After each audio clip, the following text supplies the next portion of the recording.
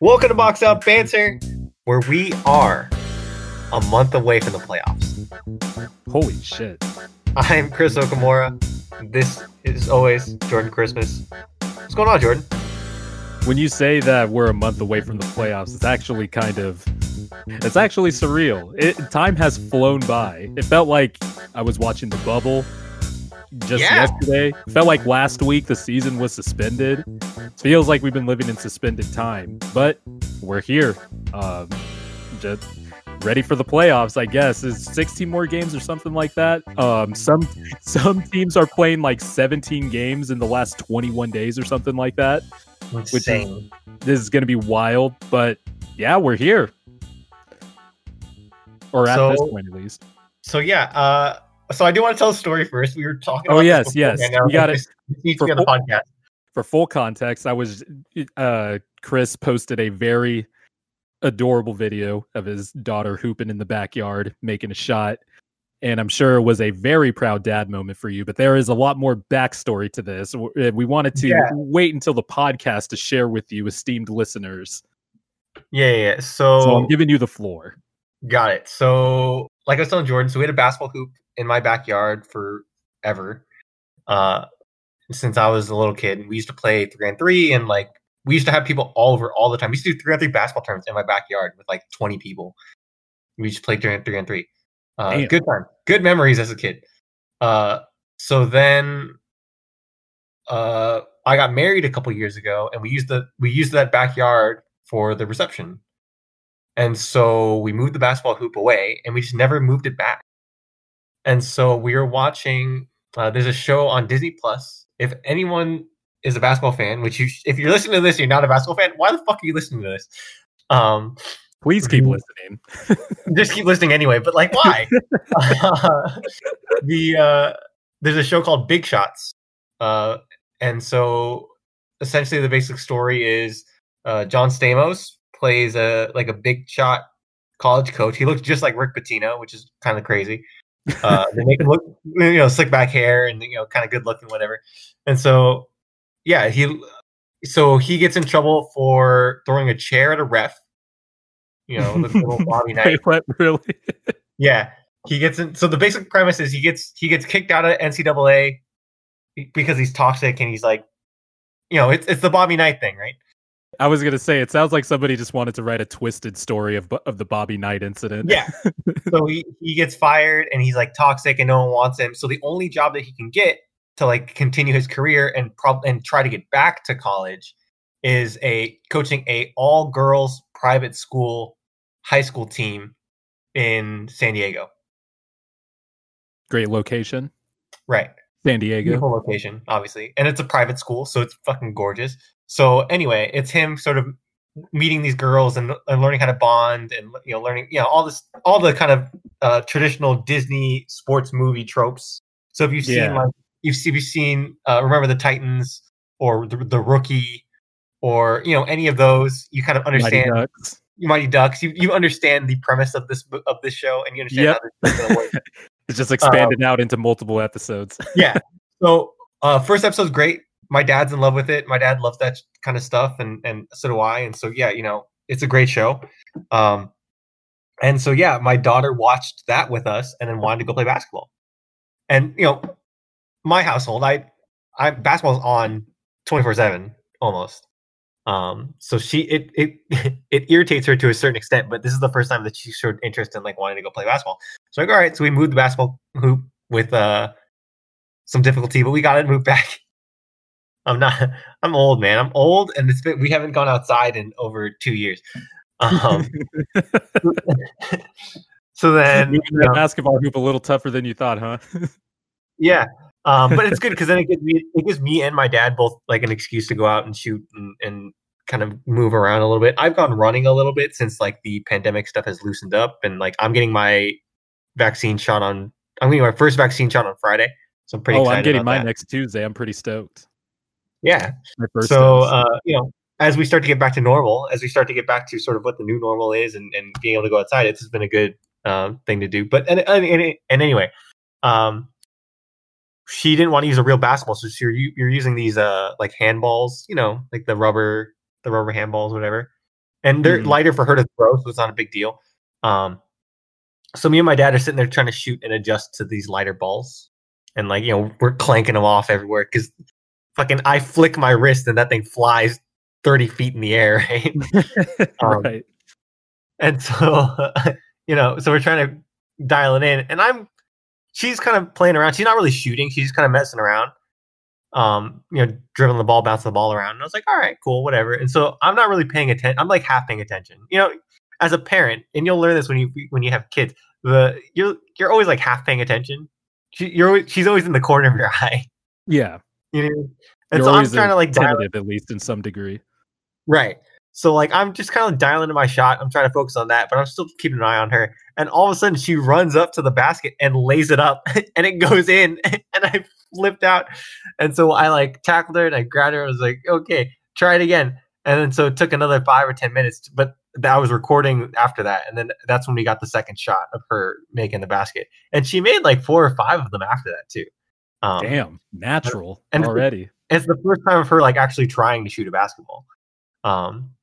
And she looked super excited when she made it too. That was the best part of the video. Like you could see like an inkling of like her being interested in a sport that you have on in your house, like you said, 24/7, like a sport everybody loves, which is, I think obviously I'm biased, but it's the best sport in the country. The most artistic sport in the country, just in terms of expressive. Yeah, exactly. Which is art in a way. It's very express. That's where the art part of it comes in. It's a very expressive game, and I love that.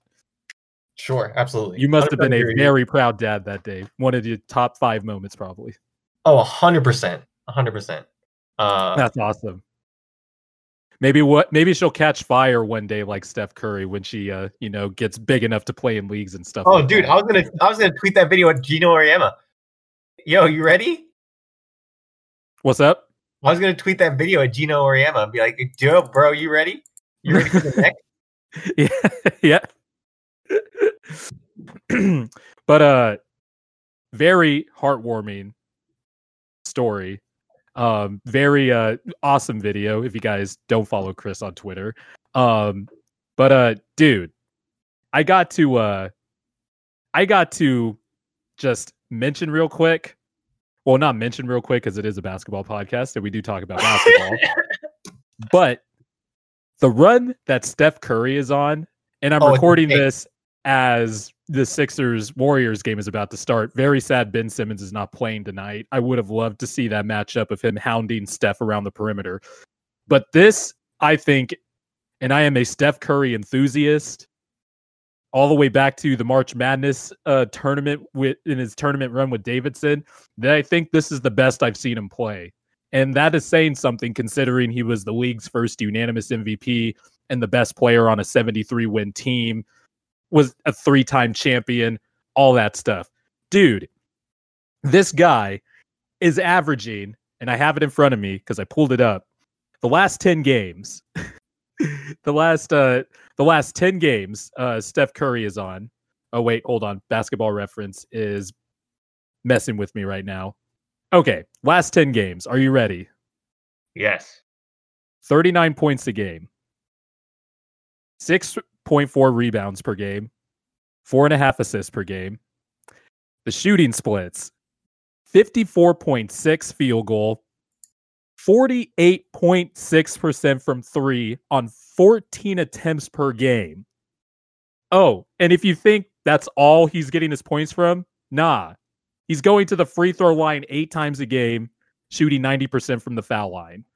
And by the way, this is obviously like just a very hot streak he's on. He's been dominant all season. And this, for me, as a big Steph Curry fan, has been cathartic because this is who he has always been. Even before Kevin Durant signed, even before going all the way back to his college days, this is who Steph Curry has been. He has been a great player, was already a champion before Kevin Durant arrived, was a back-to-back MVP before Kevin Durant arrived. He was arguably, while Kevin Durant was obviously the better player, I think Steph was the most important player on the Warriors. And after Kevin Durant left, people were like, oh, can Steph carry a team? Can Steph do this? I'm like, did we not just see what he did before Kevin Durant came? And he's proved it. Like, he's proved it again. And I love it, dude. Like, and I think, honestly, he could play for a long time after, like, he's 33 right now. What, you think he has, like, how many years would you say he has with his style of play, which really isn't relying on athleticism all that much, especially now that he's older. It's all just he can play forever. It's the Reggie Miller. I mean, he's running off a million screens here. Yeah, that's the other thing too. Like, his hand-eye coordination won't deteriorate with age. He's only going to get smarter because great players always pick up little tricks as they get older. And he's one of the best conditioned athletes ever. Like, I don't think people realize that he's probably the greatest off-ball force ever. And I'm not just talking about like running off screens and pin downs and stuff like that. This guy leverages his gravity, setting screens, springing people free. Like, he's the central force on and off the ball for the Warriors. And he's doing it with guys like Kent Bazemore missing free throws in crunch time, Draymond Green missing a layup against the Celtics in crunch time. He's doing it with G League people. And Draymond Green, who is arguably, he has been as good defensively this year as he's been, is just nothing offensively. He's a G Leaguer on offense. Like, it's cratered. His shot's cratered. He doesn't want to shoot when he's wide open. Like, Steph is doing it all. And oh my God, dude, watching that Celtics game, that layup that you're talking about, Draymond gets the handoff and drives to the basket. And I literally yelled, no, I'd rather have Steph take a contested mid-range or like a contested three from the fucking half court. Okay, so I know Draymond smoked the layup, but that's a play I've seen them run like successfully a billion times. Like the fake dribble handoff where Draymond gets a layup and he still smoked it. And I'm just like, Steph cannot, I don't mind the shot personally, but I get what you're saying. But like, dude, it just piles on. It is shitty. Like, I would have rather had Steph take the shot. I was making a meme the other day. I was like, dude, would you trust Steph? Game on the line for your life. You're betting your life on this. Crunch time. Well, I'm taking Steph. I know what you're gonna ask. I'm taking Steph with anything. You want a contested Steph 3, or do you want a wide open Paul George corner 3? Yeah, I think I would take Steph in any situation. Actually, I don't think you understand the depths of my Curry fandom here. Like, I would take Steph in any situation. I also think like his finals performances, that whole narrative where he, like, okay, you could say he might have played like 95% of what he was in all those final seasons compared to his regular season, but he was still great. He still made big shots. Like, I think he had big playoff games. To me, Steph's value isn't even his max value. Isn't even when he's shooting, when he makes a shot. It's just him being on the court. It's his gravity that makes it. It's the greatest. Like I said, he's the greatest off-ball force ever. Like, when he's on the court, the Warriors' offense is historic. Well, okay, not this year, obviously, given the talent around him. But the offense is still really good when he's on the court, given the talent around him, which goes to show you how great he is. Yeah. Like, quit playing with that man's name is basically the end of my rant. Quit playing with that man. My only thing with Steph, and we've gotten to this before, is when Steph, this isn't you, so I'm not calling you out, but when Steph starts saying that he's better than Magic Johnson, that's where I draw the line. I think he's the second best point guard ever, but to me, Magic wasn't just the best point guard ever. He's a top 5 player of all time. Yeah, like let's stop that, right? Let's stop that right now. He's still the greatest passer ever. I agree. Steph is great. I don't have him as high as you. I have Zeke a little higher, but again, I think he's in the top 5 for sure. And where you want to put him in there is easy for debate. To me, there's no question who the top point guard of all time is. Oh, and yeah, no question. Yeah, and it's probably going to be that for a long time too. Yeah. It's probably going to remain that way for a long time. And the thing is, it's the kind of thing of, as soon as you say Steph's the greatest point guard of all time, I instantly tune out anything that you're gonna say. You know what I mean? Like, I just go like, yeah, I just don't care about your opinion anymore. When we host, by the way, this is the 20th episode of the BOB, which it's a very great milestone. But I can't wait for when we do episode 100 and Steph hopefully maybe has 5 championships, and I just come in with the Stone Cold Steve Austin elbow to your head saying that Steph is better than Magic, and seeing your reaction. No, but in all seriousness, like, no, I'm not going to go that far. Obviously, I mean, like I said, it's not just that Magic was the greatest point guard ever. He's a top 5 player, period, of all time. I think like, people need to go back and, like, when you watch Magic games, you watch him and you go, holy shit, how do you stop him? Yeah, he was an anomaly. Like, him and Larry Bird were an anomaly in every sense of the word. And when you think about the spacing too, like, think about Magic, right? Think about Magic as a big point guard that's backing down guards and, like, doing all this stuff, and he's agile and all this stuff, but he's doing it where he has no spacing. Yeah, and there's like 3 people in the paint. Yeah, there's 3 people in the paint. He's backing down guards. Yep. And you're like, man, can you imagine Magic today? Most creative passer ever, too, by the way. Yeah. Like, oh my God. Some of the dude, even Fat Magic, when he came back in the 95-96 season, when he did that fake to Sprewell, like, he's just so smooth. The sleight of hand with the ball, it's the best I've seen from a guard. And I obviously didn't grow up watching Magic, but, like, you know, you grow up a basketball fan. My dad's telling me about Magic. I'm watching old-timey NBA documentaries on Magic and stuff like that on TV. And you could just see the sleight of hand. Like, it was just different. Like, you could tell it was different. And there's been a lot of great point guards since. I know people want to say analytically, Chris Paul's the greatest point guard ever. No, I don't agree with that. I do think he's a top 5 point guard ever, though. But Magic, man, like, the championships, the accolades, the stats, everything. Just the winning, who he was as a player, like the creativity. Like, nah, I'm not going to go that far. So you don't have to worry about that for me from this Steph stand. Yeah.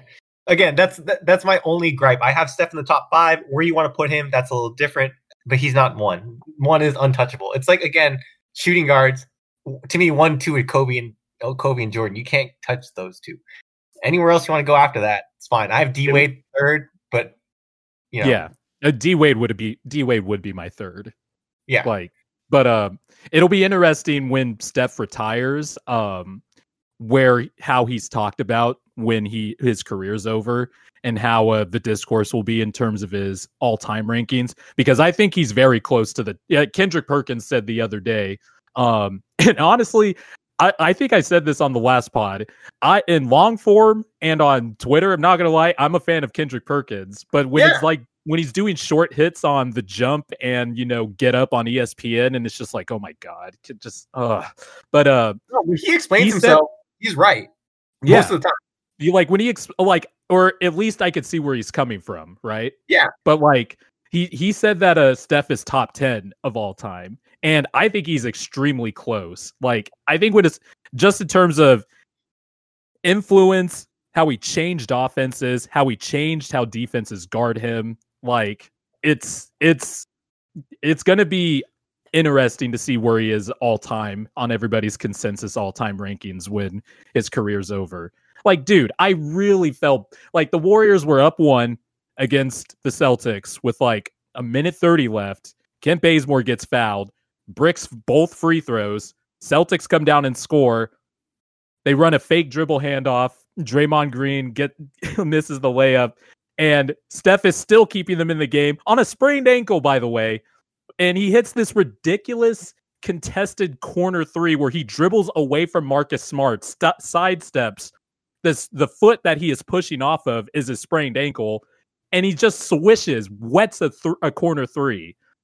To bring the Warriors within 1, I think. And it was like 10 seconds left. Like, the dude is incredible, man. Like, just shout out Steph. He's not going to win MVP, but I wouldn't be surprised if he finished in the top 5, like, for voting. Yeah, but he's garbage. That team is straight up garbage. And yeah, before, Portland fans, if somehow Portland fans catch this podcast and we catch a stray from Portland fans on Twitter, we love Damian Lillard too. We don't need to bring up Damian Lillard every time. I have been bothered by this too, because I think Embiid and Jokic is heading that way in terms of the last few years. The debate between Steph and Dame has become, oh, he's better. Oh, he's better. I'm going to drag Steph down to bring Dame up. Or every time Steph has a big game, they're like, look at what Dame had tonight, or vice versa. And it's like, no, like this is an all, by the way, Steph is a better player than Dame, but we're not going to go there anyway. But Steph has been incredible, and I'm giving him his flowers right now because they're not going to go far in the playoffs, but goddamn, the Warriors are wasting another prime year of Stephen Curry, and it kind of sucks. Yeah, totally feel you there. So But that's all I had for my Steph Curry rant. What do you think about? Oh, sorry. Go ahead. I like it. I think he's the one carrying my fantasy team right now. So I'm very excited. I am doing very poorly. Well, we're in the playoffs now, baby. I've snuck into the playoffs as the 4th seed. So I'm like my record was like 5-10. I was awful. Injuries and all that. I thought Blake Griffin would be a sneaky pickup for me at the beginning of the season. I was like, oh, maybe he can have a little bit of a resurgence in Detroit. No. No. Just nothing. Stuff like that kind of bit me in the ass. I thought I had like 4-dimensional chess moves, and they were like nothing. But yeah, the thing I wanted to bring up. So we have some of the races are tightening. Yes. The interesting thing to me is we could have a rush of injuries here that are pretty fascinating. I think the most notable one, we've been singing the praises of the Nuggets for the past 2 weeks. We haven't potted since this happened. Yeah, and Jamal Murray went down. So how do you still believe in the Nuggets without Jamal Murray? How much does the Jamal Murray injury affect your belief in these Nuggets? So full disclosure, the reason we didn't do the podcast last week is because my adapter was defective. It kept flickering on and off, and then it went kaput. And so I got a new one. It came Wednesday morning. And I recorded a pod on Thursday, a Sly Hooper pod. And I remember saying that I don't think the Nuggets are a serious contender anymore. Can they make a dark horse run if Jokic averages like 35, 11, and 9, which is certainly possible? Sure. But like, I thought, and with the way the Nuggets were playing since the Aaron Gordon trade, I thought the Nuggets I was ready to I think I told you, I put the Nuggets basically ahead of the Suns and the Clippers and the Jazz. Like, I always liked the Nuggets. I've always been a big Jokic fan. We just need to put the right pieces around him. And I knew Jamal Murray was going to, come out of his early season slump. That's what he always does. Every year he's a slow starter for the last few years. Kind of like we used to talk about Lonzo Ball. Obviously, Jamal Murray's a better player, but like there's slow starters to every season. There's players who are slow starters, but it's not just the fact that Jamal Murray was the Nuggets' second best player. Like, that offense, Jokic and Murray is an offense unto itself, and then Gordon made everything else fall into place. Like Michael Porter Jr. Michael Porter Jr. gets more wide open shots while Gordon has instinctive cutting ability. Michael Porter Jr. doesn't have to guard the best guy anymore. Even though he's improved on defense, he's not having to guard Kawhi Leonard and Paul George like when the Nuggets played the Clippers a few weeks back on TNT.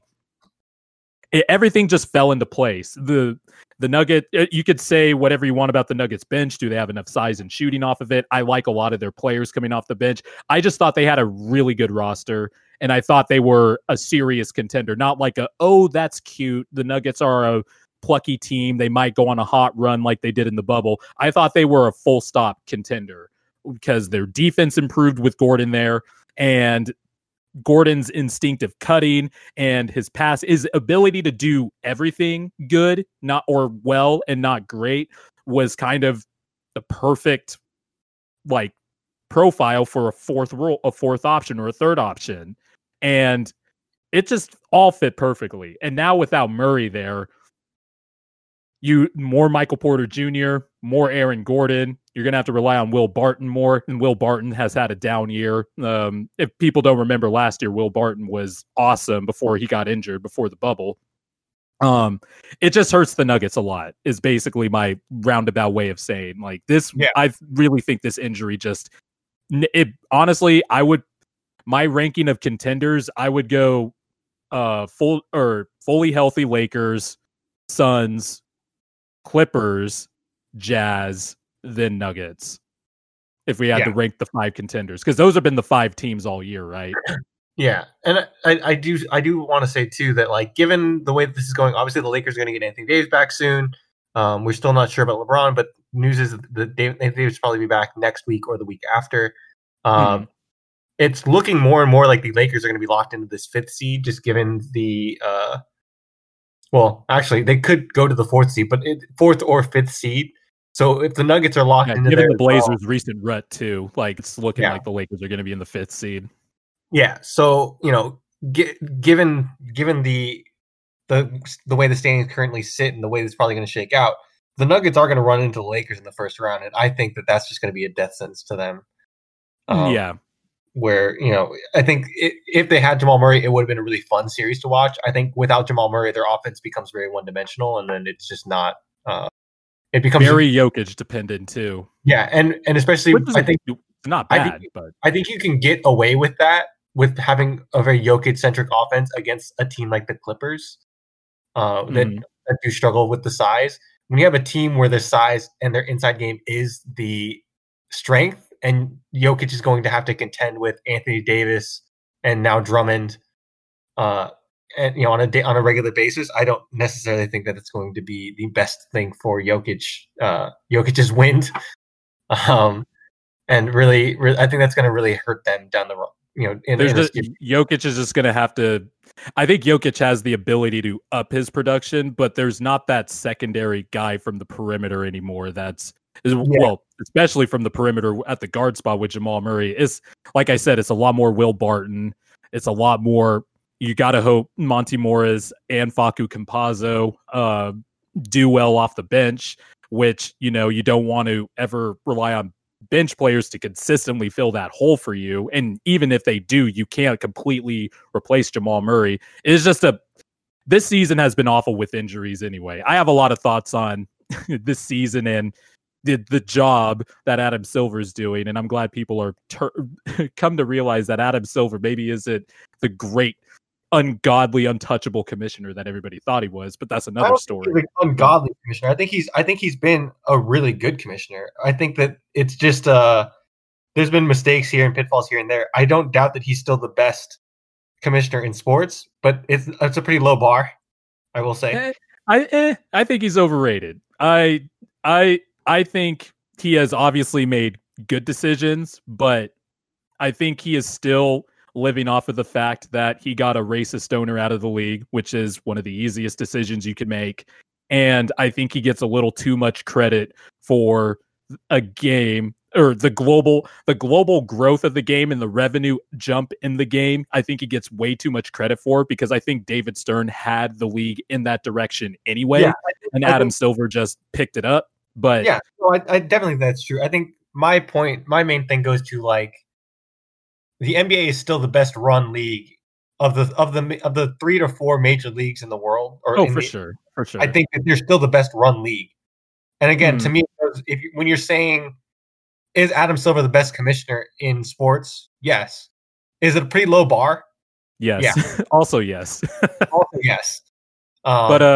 So what's your feeling on the Nuggets? Do you think they could still? Well, you already said that they'd have to face the Lakers, so that would obviously be tough sledding.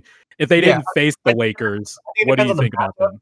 I think it depends on the matchup. I think they still can give a team trouble.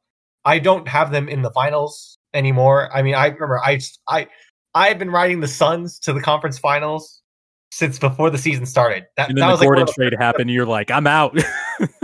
Right. Well, because I saw what you saw. I saw the potential. I saw what they were doing, and it was like, oh my god, this is insane. How can you beat this? You definitely did what I deep down wanted to do.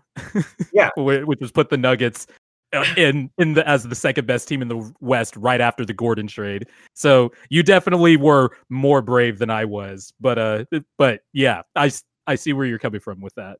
And so, it was a thing of, okay, now I go back to the Suns because to me, the one dimensionality of an offense is a death sentence in the playoffs.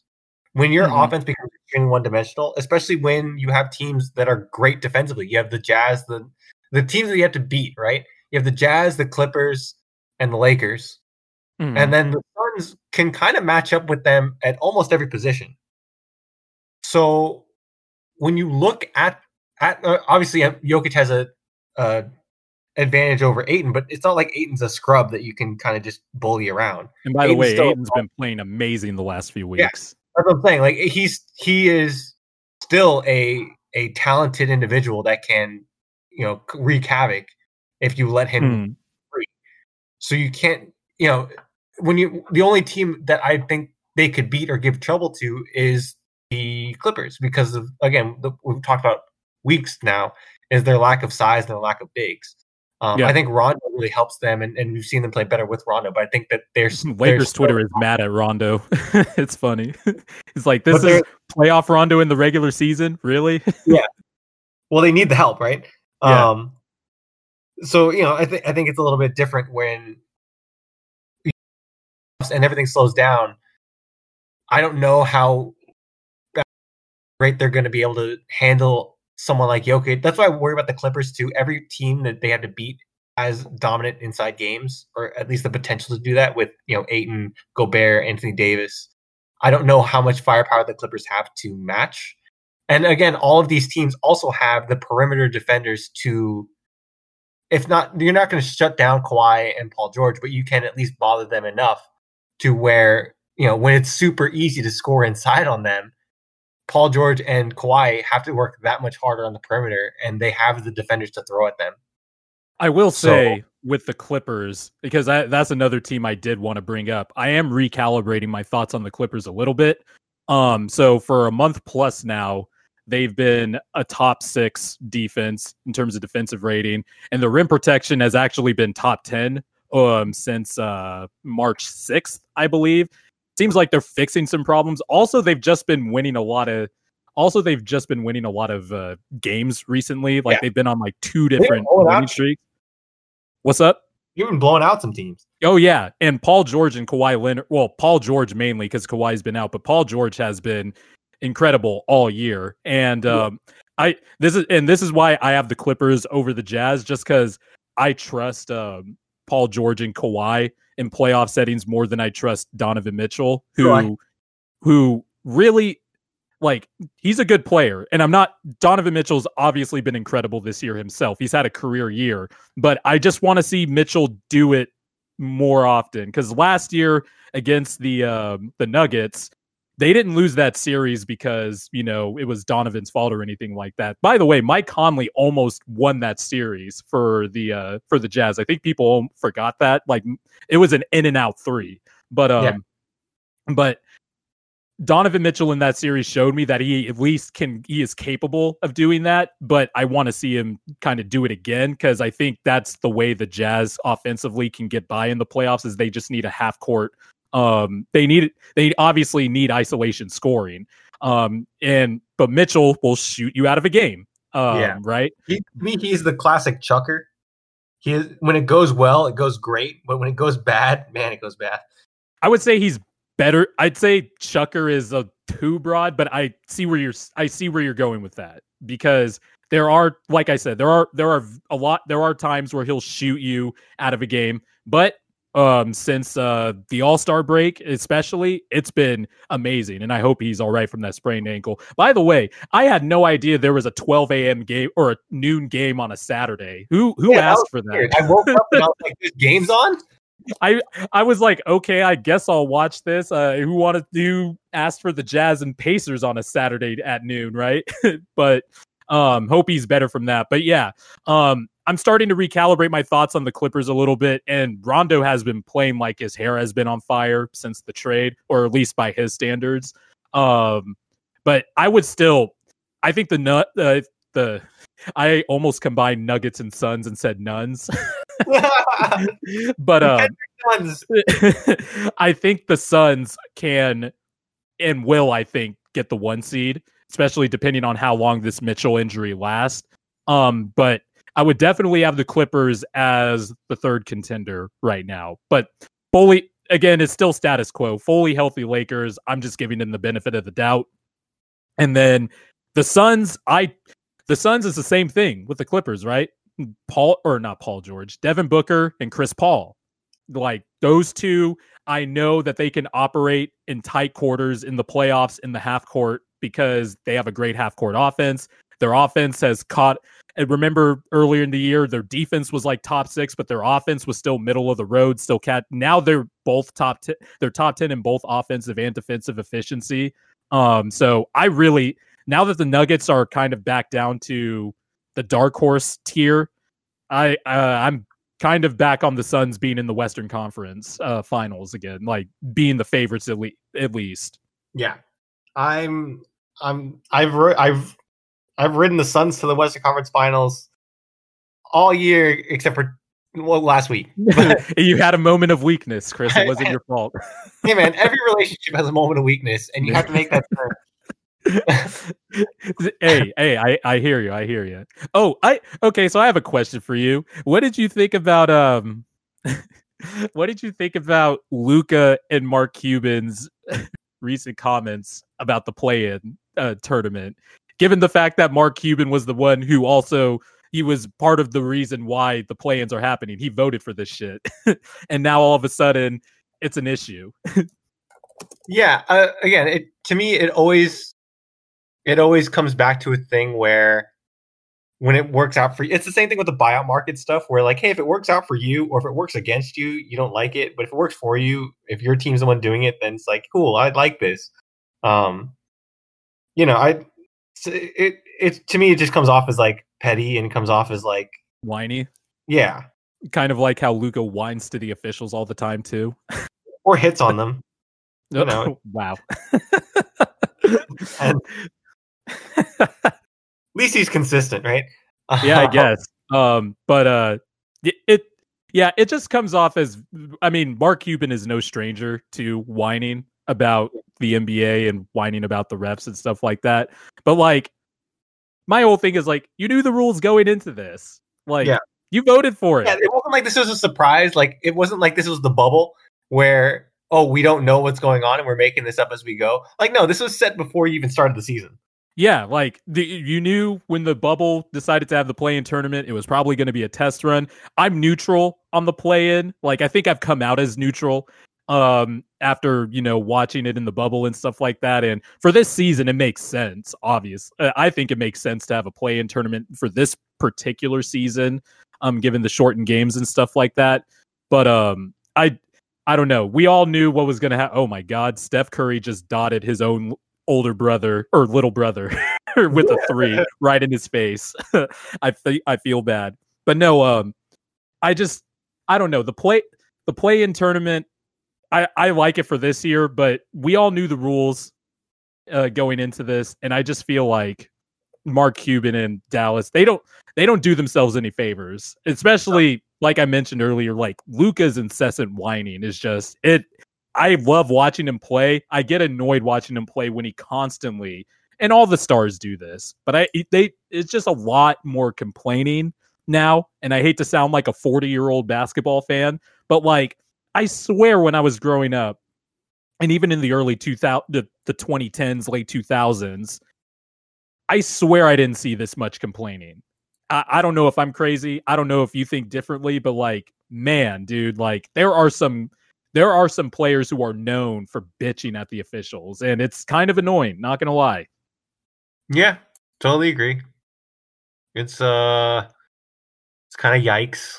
And like, for me, it's a thing of, I completely understand like complaining a call, and I completely understand why you complain a call and why you need to if not complain a call, because you're not going to get it reversed, right? But like to set the expectation of like, hey, this is happening. Can you watch this, or can you know? Yeah, what's keep going it consistent on both sides. Right. And I think that sometimes you see players doing that, where you see players go by and like I see this is something like Marc Gasol does all the time, where you see him go to the ref and he's not complaining about the call. He's not saying that was a foul. He's just saying, hey, like, what do you like? He's asking, like, what are you calling this? Or like, what did you see? Or, he's asking, he's having a dialogue, right? Yeah.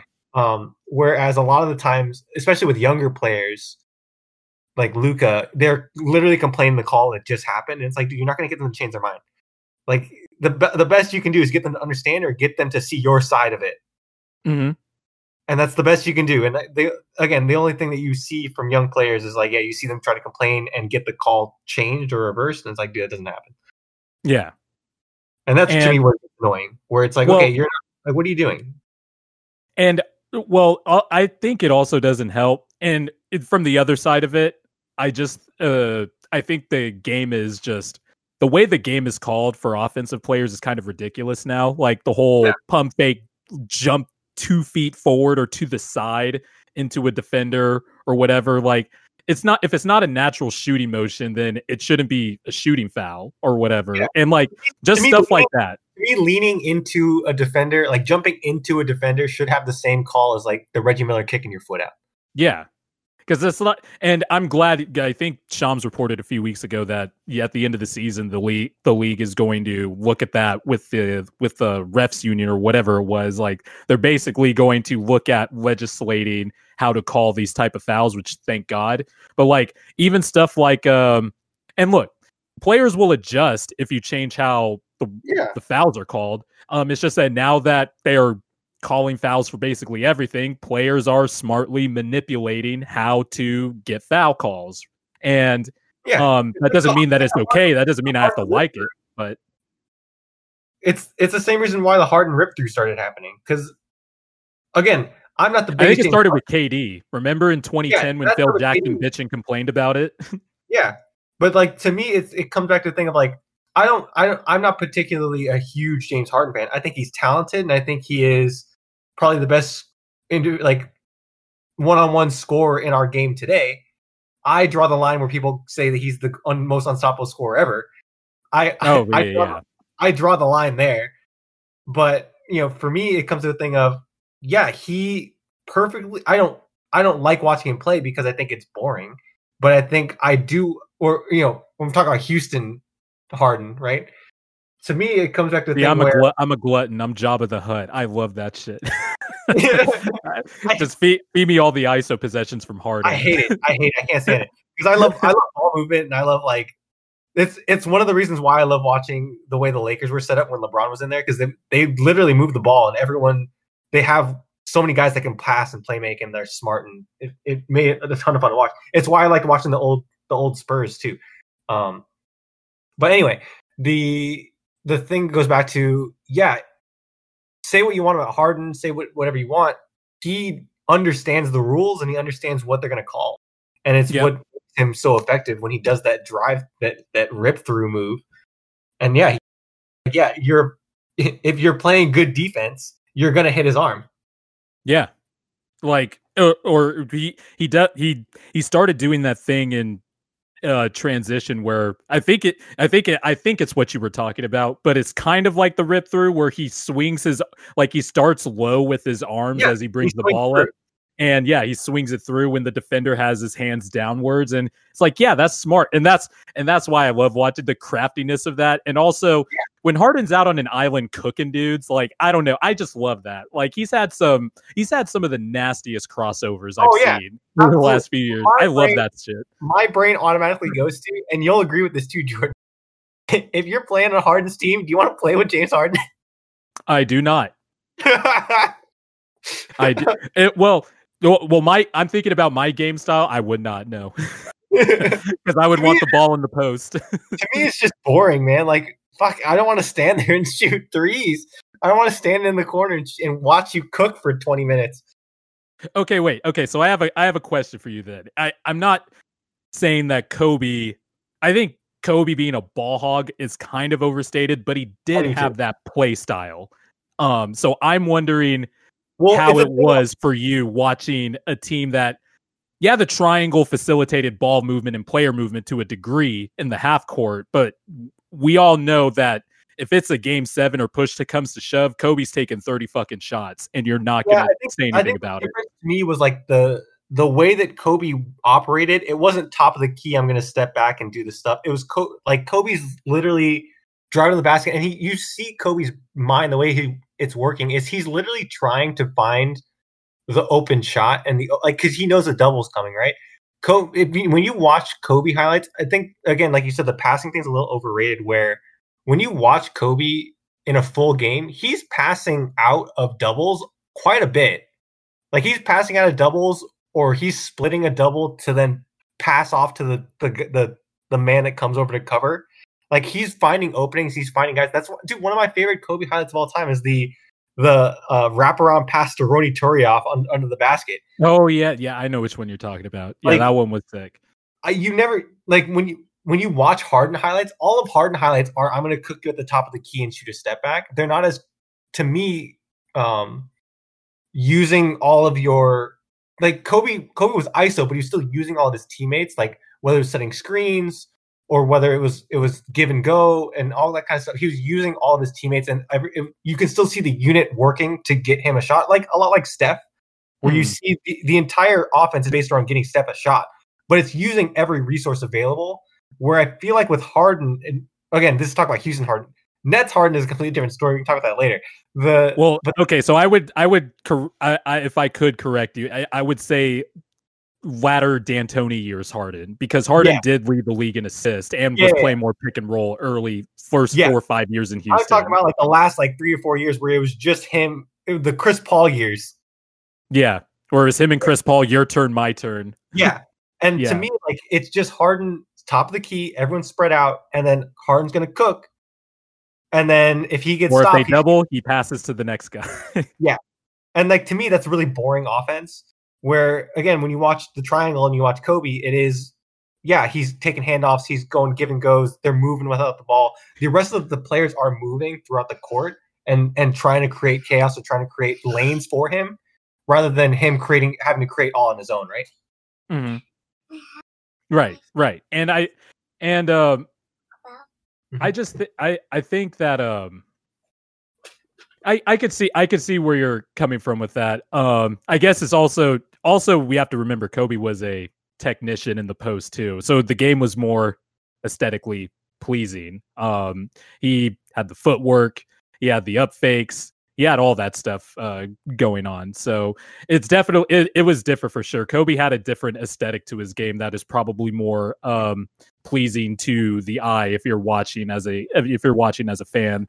With Harden, it was more, you get the same stuff over and over again. I could see how people could get bored behind the constant monotony behind that that method. I respect it. I fully respect it. To me, it just came down to, man, I don't want to watch him do this for 40 minutes. Yeah, for sure. I get that. Let's move. I wanted to ask you before I had a few questions about the East, but I wanted to talk to you about the Pelicans, actually, because they once again choked another game in spectacular fashion against the New York Knicks on Sunday. Lonzo, for some reason, helped on a Derrick Rose drive and gave up a corner three to Reggie Bullock, who was a good 3-point shooter, to tie the game, to put it into overtime, when really all he had to do was allow Derrick Rose to lay it up, and they would be still up one with 2 seconds left. The Pelicans constantly are choking away games in spectacular fashion. They constantly have players who don't fit around Zion and Ingram. And I saw a tweet the other day, and I completely agree. I cannot believe Giannis won back-to-back MVPs with Eric Bledsoe as the starting point guard, because Drew Holiday is night and day. Drew Holiday has not only been fantastic and probably one of the better seasons of his career, but goddamn is that fit so much cleaner. And watching Bledsoe on the Pelicans, my God, it is awful. And watching Steven Adams clog it up, Stan Van Gundy is still stuck in 2009, I feel. I just feel like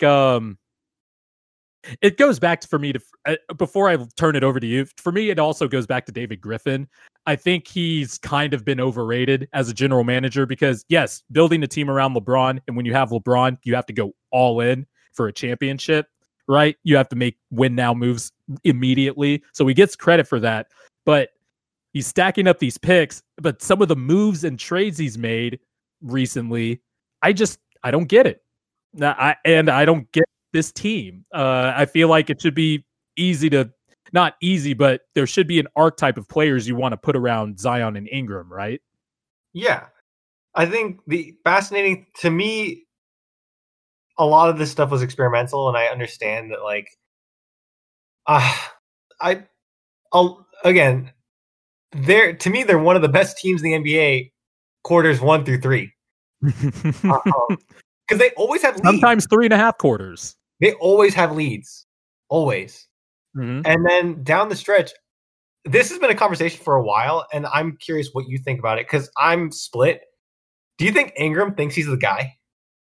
Yes, 100%. And do you think it hurts them? 100%. Yeah. So because, and look, I can acknowledge. I watch Zion, and I watch Zion, and I go, man, he is unstoppable. And then I go, all right, Pelicans down 2. Let's get Zion the ball. And then Ingram takes like this weird mid-range jumper, and you're like, what? Okay. Yeah. That has been a topic of discussion everywhere when it comes to the Pelicans, right? And we can acknowledge that, and especially you, because you watched every minute of Ingram's career as a Laker. He has vastly improved. His off the dribble 3-point shot, it's real. His leap as an offensive player is real. He's become a better playmaker, but last year that was more on display because they had more spacing to, highlight that. But Zion is already the better player on that team. And that's no disrespect to Ingram. And that's no disrespect to Ingram. I think Ingram is still one of the top 10 young players in this league.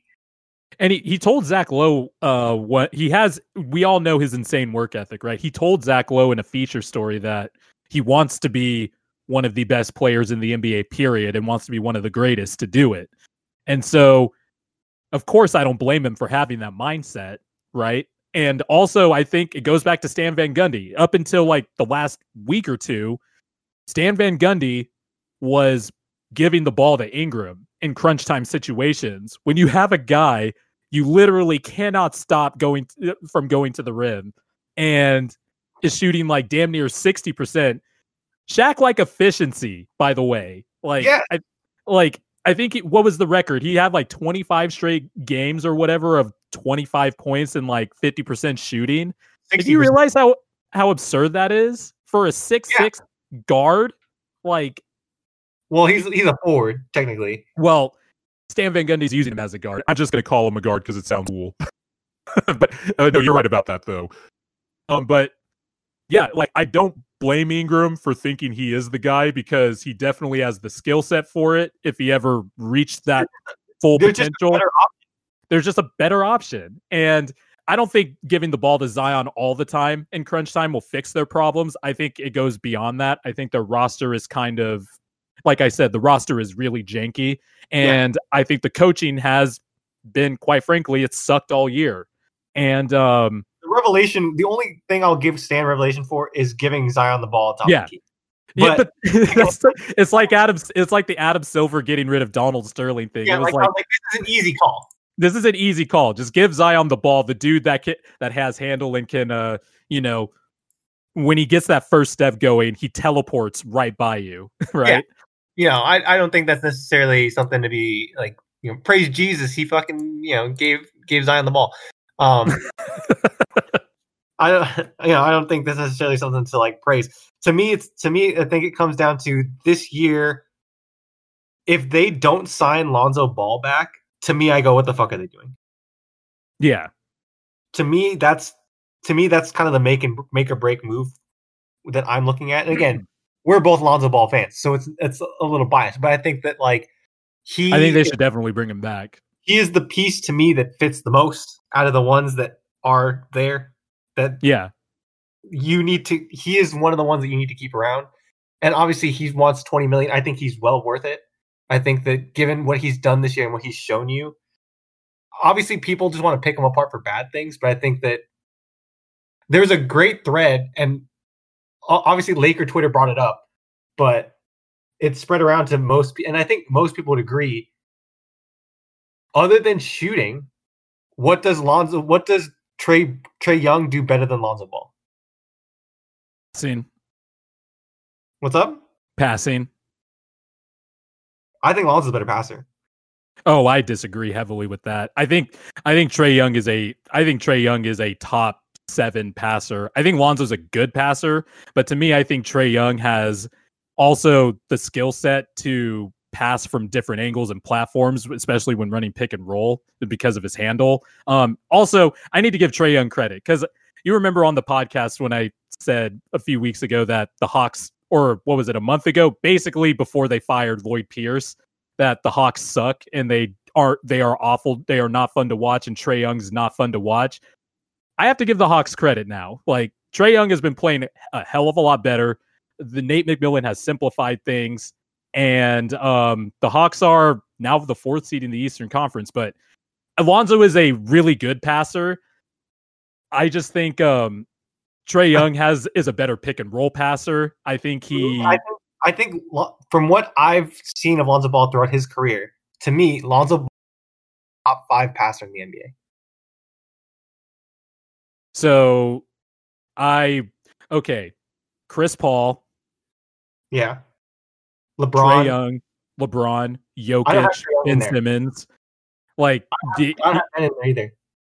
No, I think Ben Simmons is a better passer than Lonzo too. Because look, I think Lonzo is a great passer in the sense that he is a quick decision maker. Like, he'll quickly swing the ball side to side. I just prefer, off the handle, off the dribble, pick and roll guys who can also pass out of the pick and roll while also doing the same passes that Lonzo does pretty much. This is the same discussion that I had when Rondo was in his prime, because I'm not a big Rondo guy. Mm-hmm. I never was. And to me, it came down to, I don't like guys that hold the ball too long.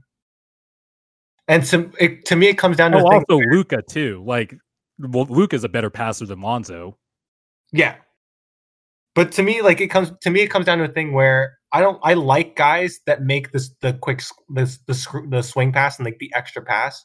Like the hockey assist, to me, is one of the most underrated things in the NBA. Mm-hmm. And I like so many guys.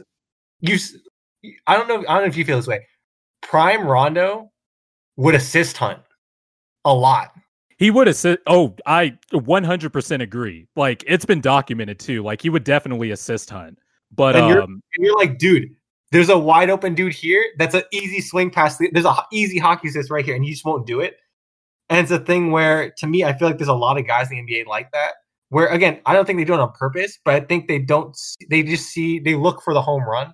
It's the heliocentricity of an offense, if I could use a fancy word like that. But I think even Lonzo isn't a heliocentric guy. To me, he is the extra guy.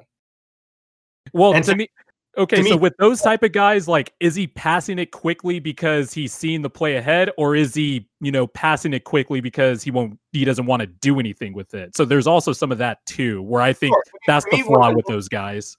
When I look at him, a lot of the time, so if you watch him close, a lot of time when he quickly passes, he points to the other guy, like to the next pass.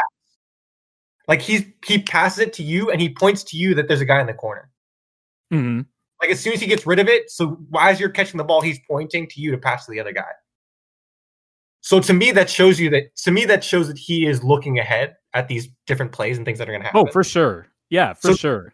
Like, to me, that's more important than like the singular heliocentric, I'm going to off the dribble pass.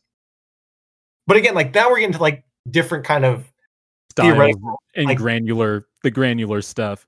I just think, like, with Trae Young, James Harden, Luka, like Ben Simmons, well, Ben Simmons is also he kind of falls into this mold with Lonzo, although he creates a lot more open threes than Lonzo does. I like my passers to be able to have enough handle and wiggle to get into the paint. Like, I don't even think Lonzo is a better passer than LaMelo Ball, or his younger brother. I think it's been clear, like, to me, to me, this is the thing where, in terms of pure passing, I would take Lonzo. But LaMelo has the wiggle and the handle to create more situations to create open passes. My point was, with those heliocentric guys, I also think they can make those same type of passes that Lonzo has. If, like, say, they were in a situation where they are the ones, and it's rare, obviously, because they have the ball in their hands a lot, but there are situations where they will be the guy sometimes catching the ball on a swing, and then they swing it to another because they see the play. Like, to me, like, Lonzo, let's say Lonzo theoretically is better than those guys at the quick passing and the swinging it to the next guy quickly, pointing to where the guy's open. I think those heliocentric offensive players can do that too, but they have for me, the differentiator is they also have the vision and passing ability to just do it on the bounce. Sure. So that's where I would. To me, Lonzo also has that. To me, Lonzo has. So this is a weird thing. To me, Lonzo has a confidence issue, and because UCLA Lonzo has all this stuff, I know he has it in his bag. UCLA Lonzo, when his handle wasn't as big of an issue, So to me, I think he does have it. And there's certain situations where he breaks guys down, there's nights where he's feeling it, and he looks like UCLA Alonzo. Oh yeah, he's shown a lot more of more chops as a pick and roll passer this season. I would like in terms of like more possessions. I've seen him in a lot more possessions with pick and roll too. He had this in LA too, where he has nights where when he's feeling himself a little bit, and you see the wiggle in his step, and you see the confidence, and you're like, oh, okay, Lonzo's on his shit tonight. And then he looks to me like he has all this stuff. And so to me, that's why I put him in that air. To me, it's the consistency in which he does it that needs to be better. Mm-hmm. But there's no doubt in my mind that when he's on his game, belongs in that conversation. It's just, again, a confidence thing, a consistency thing. Obviously, if he was consistent, I think he'd be an all-star and he'd be one of the top guys. But he's not that, and he doesn't have that confidence, and he doesn't have that consistency. And so I don't want to discredit Lon, because obviously, like we've mentioned before, we love the Ball brothers. I think Lonzo is a special passer just in that department you were talking about. It's just that I would take it's just a preference. I would take the guys who are. I don't think we're arguing at all. I think we're just having. Oh no, I don't think so either. I think we're having just different opinions of what we value. Yeah. That's all. Lonzo is still a good player, and I think the Pelicans. Somebody was asked, or me and my friend were talking about, like, I'm not sure if he's worth $20 million, but I would pay that for him. And that's also the way the league is going. I'm not sure if he's worth that, but the way the league's going, I would absolutely pay him. I mean, I would rather have, if I was the Lakers, I'd rather have Lonzo back than Dennis Schroeder. Oh yeah, I could see. Yeah, just because of the fit and stuff like that. Yeah, I would rather have Lonzo for $20 million for a younger player. Mm-hmm. Yeah, for sure. Real quickly, have you looked at the seeds 10 through 12 in the East and the battle for that 10th and final playing game? The Raptors have been trying to tank, and they have won 3 in a row and have found themselves in the 10th seed. The Chicago Bulls are now on the outside looking in, and they have kind of been awful since the Vucevic trade. Dean wants to walk. You think so? Well, he said he wants to test free agency. He says he's going to test free agency. Oh well, yeah, that's what you should do as a player. So he's going to get a bag, by the way. Yeah, he's going to get a lot of money from somewhere, and I don't know if given what's happened so far with this Vucevic thing, I don't know if either side wants this. Yeah, it's not. Although I do want to give the Vooch LaVine combo another season, I guess. Just a full season. I like the fit on paper, but it hasn't worked out at all. Yeah, it hasn't worked. It hasn't really worked out so far, and that's why I kind of want to give it like a, when the season goes back to normal, I think a lot of evaluations will become more easier and apparent, too. And I just want to see what a full season of LaVine and Vooch looks like. But also, it goes back to, I think when we talked about it on the trade deadline, pod that we did. While I like the fit, the Bulls still had a problem of not having a lot of connectors on the floor. Or, floor connectors like Tomas Satoransky. He's a decent, okay passer. They've been using Thad Young a lot on the post to pass all the time to kind of make up for the lack of, passing that's going on in Chicago right now. But so this is it's not looking good for my Bulls right now. You brought up Thaddeus Young. And I thought about it the other day, and you'll have the same thought. I looked him up, and how is he only 32? That's dude. His whole career in Philadelphia. Every time I looked at his age, I'm like, he's that old. Like he's still Thaddeus Young was always like he's still this age. I'm like, what?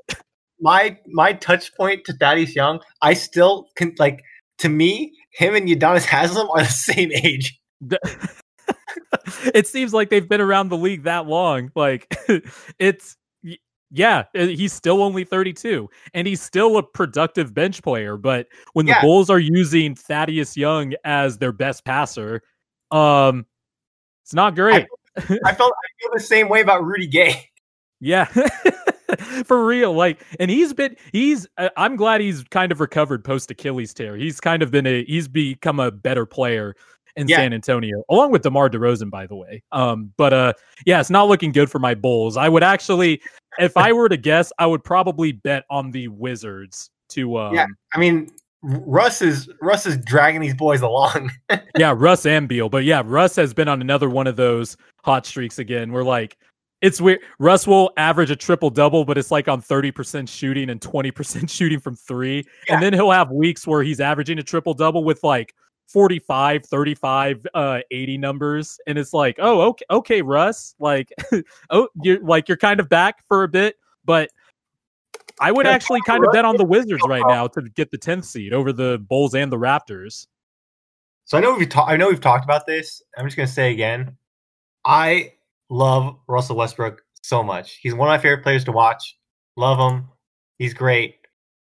I hate having Russell. I wouldn't want Russell Westbrook on my team, but I love watching Russell Westbrook. Yep. Yeah. It depends for me. I'm a Russell Westbrook centrist. I think it's more so I have had some run-ins with Russell Westbrook fans in real life. That can kill anyone.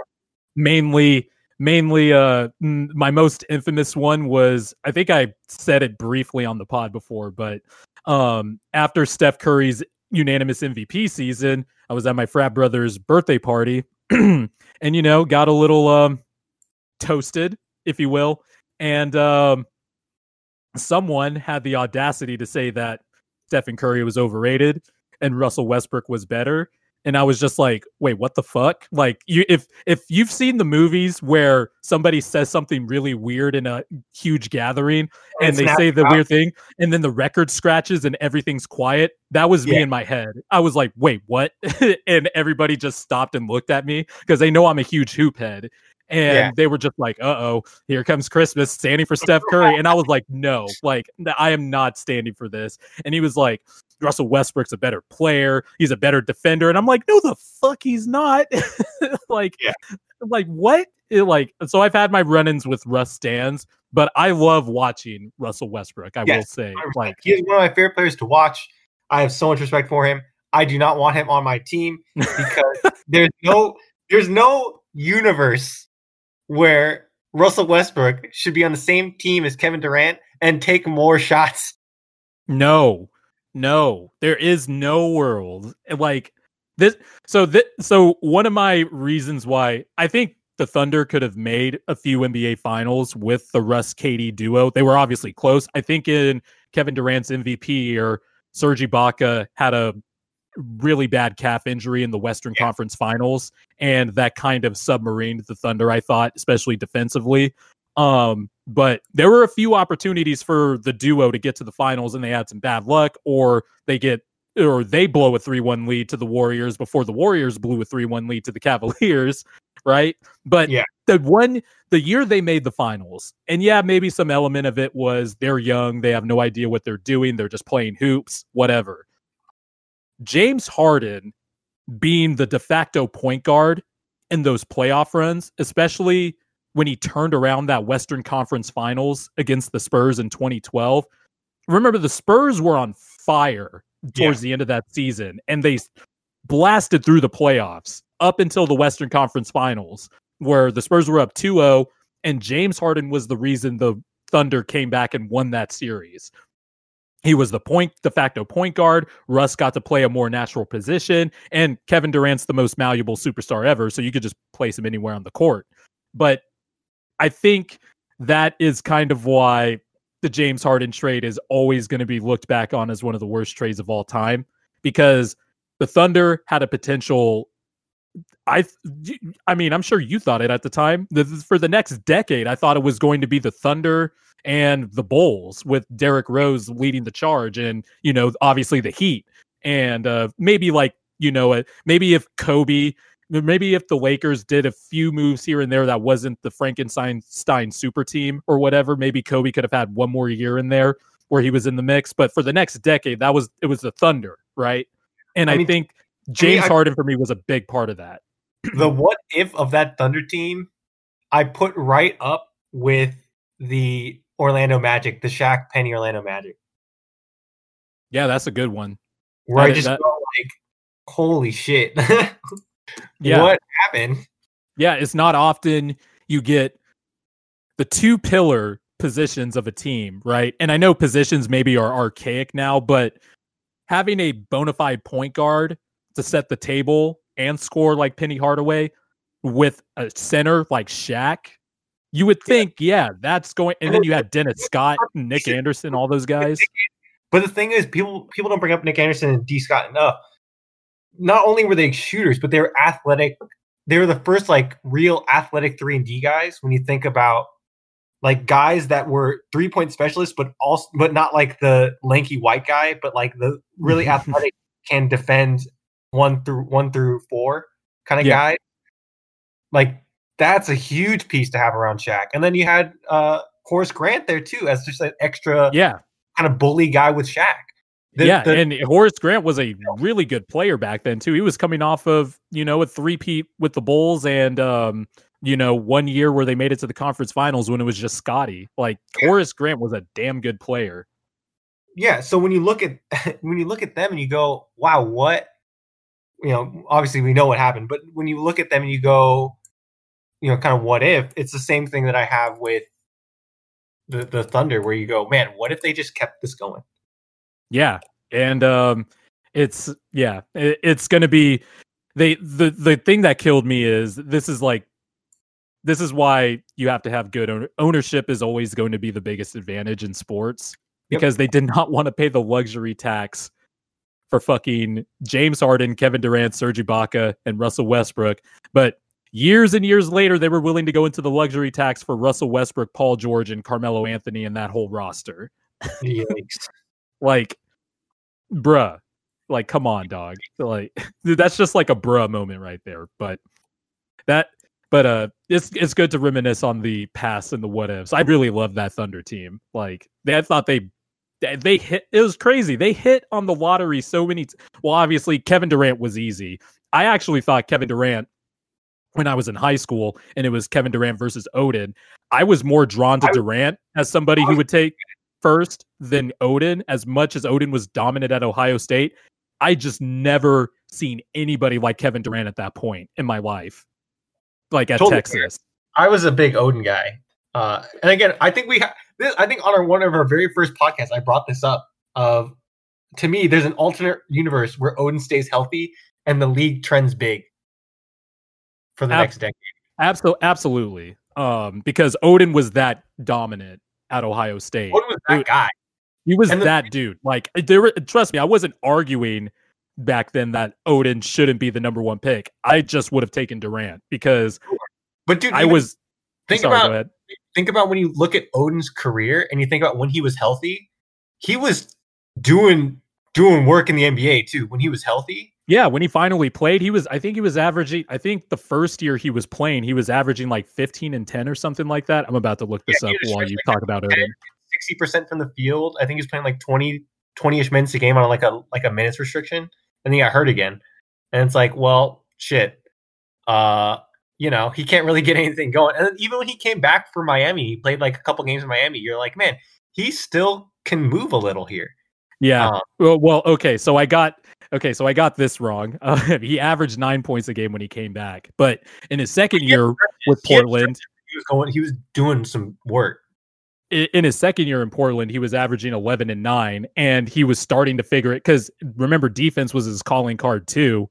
Was his main calling card. He was averaging over 2 blocks a game and started 21 games. Like he was not starting to, but he was finally on the court, and you could see like the physical gifts that he had and why he was considered number one. He had quick feet. He had a nice second pop on his jump. Like Greg Oden was. I had no idea though till years later that one leg was 2 inches shorter than the other. That would have been a red flag for me also. Although I still would have taken Durant. I was just looking at guys like Kobe, T-Mac, Dwayne Wade, or early Dwayne Wade, by the way. Finals in the third year, Dwayne Wade. I looked at Durant and I was like, what the fuck is this? Durant was like, hey, do you like Kobe Bryant? Yeah. Do you want Kobe Bryant, but 7 inches taller? Do you want Kevin Durant, or do you want Kobe Bryant, but also he's like 5 inches taller than Tracy McGrady? It's like, oh, okay. I was watching him at Texas. I'm like, oh, no, this dude's an alien. Like, speaking of aliens, Chet today. You see what happened to Chet Holmgren today? Yeah, he's a Zag now.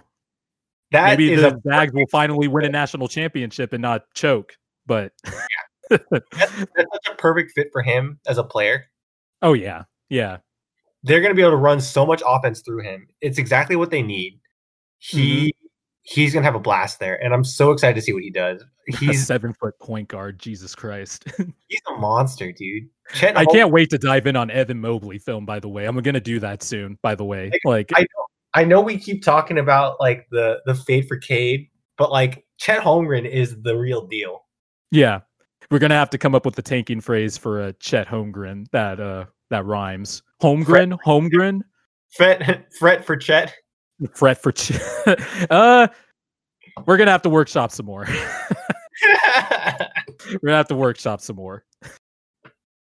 Did you have any topics that were on your mind before we wrap it up here, Mr. Chris? If we did this a couple years ago, I would have, or not a couple years ago. If you did this last week, I would have been all up on the Lakers winning against the Nets and the Jazz. Yeah. I guess it was also like I guess I did have a few thoughts on the Kyrie Irving, Dennis Schroeder thing, but I mean it's not really that serious. Also, I just don't want to open up this can of worms for people who shouldn't be talking about this topic to talk about it, aka white people. So because I don't want to give them this is one that they should stay out of with the whole, Kyrie Irving, Dennis Schroeder incident, so to speak. But your Lakers got a big win. They've been afloat. The Lakers have been afloat since the Davis LeBron injuries. What are they? 500 now? 9-9 in their, or whatever it is. Yeah, I mean they're floating 500 and they're staying afloat. My funniest interaction was I was hyped on that Jazz win, and I posted about it, and I had a Jazz fan go, "Calm down, we didn't have Gobert and Donovan Mitchell." And I was like, that's a weird stance, man. That is such a weird take to have, considering who's missing on the other side. Yeah, I was like, cool, you can have him back. Can we have LeBron AD and we'll run this back? It's like, oh, okay, so you want to run it back in the playoffs with full strength. All right, we'll bet. Yeah, I was like, I literally stared at it too. I was like, did he really just like tell me to calm down because they didn't have their two best players? Dude, okay, I'm tired of Jazz bloggers. Let me just say that. Most of the Jazz media and bloggers are fucking insufferable. They're still mad that Ben Simmons won Rookie of the Year over Donovan Mitchell. And now every time Ben Simmons or another player has the audacity to say, hey, I'm a good player, maybe I should win this award, Jazz fans are all like, oh, look at this cocky Ben Simmons. He's not even Defensive Player of the Year. Look at Rudy Gobert. Let me throw these metrics at you, even though he's going to have trouble replicating that in the playoffs if, he doesn't get his shit together switching out on the perimeter. Like, I'm a Jazz blog, along with fans, the entire state of Utah, Jazz bloggers and media members are insufferable. I'm just going to say that to end on that note. Hopefully D-Wade changes them. I love D-Wade. No, the Utah fans are probably having a conniption now that Wade is part owner for other reasons I will not say on this podcast. Oh God. No, might be a skin pigmentation reasons, but yikes. Yikes. We're bringing it all here on the BOB. all the Jazz jokes. All the Jazz slander. But yeah, all the Jazz slander. I have it for you. Again, it would make me extremely happy, and it wouldn't surprise me if the Jazz lost in the first round of the playoffs. Yeah, no, it wouldn't. They're like the team and they're the both ends of the spectrum team where I wouldn't be surprised. Well, if the Jazz keep the number 1 seed, because they would only have to face one of those big dogs on the path to the conference finals. But if they're anything lower than that, then yeah, an early exit to me is in their future, which I will, gladly just, enjoy. Like, dude, if the Mavs drop and get that 8th seed, I can see the Mavs beating the Jazz. I'm not ready to go that far yet. The Mavs are a little too inconsistent. They're not in. They've been playing better, obviously, but to me, they still have some very glaring flaws. Luka's floating threes from the Luka is incredible. He has Luka has been amazing, especially in the last 25-30 games. But I think the Jazz are a way more complete team and have better players top down. The Mavericks might have the player. It might be a Clipper situation where Luka can win 2 games by himself, but I think I have to give more respect to the Jazz in that. I think they're a more complete team and have better players top down. But fair. It'd be hilarious. I definitely would text you and be like LOL in all caps. Yeah, I just don't. I have zero faith in the Jazz. I have absolutely zero faith in the Jazz. I have 2 faith in the Jazz, just the number 2. Yeah, if they have to play, if they run into any of these other 4 big teams, there's no way. I think they would lose to the Suns, the Lakers.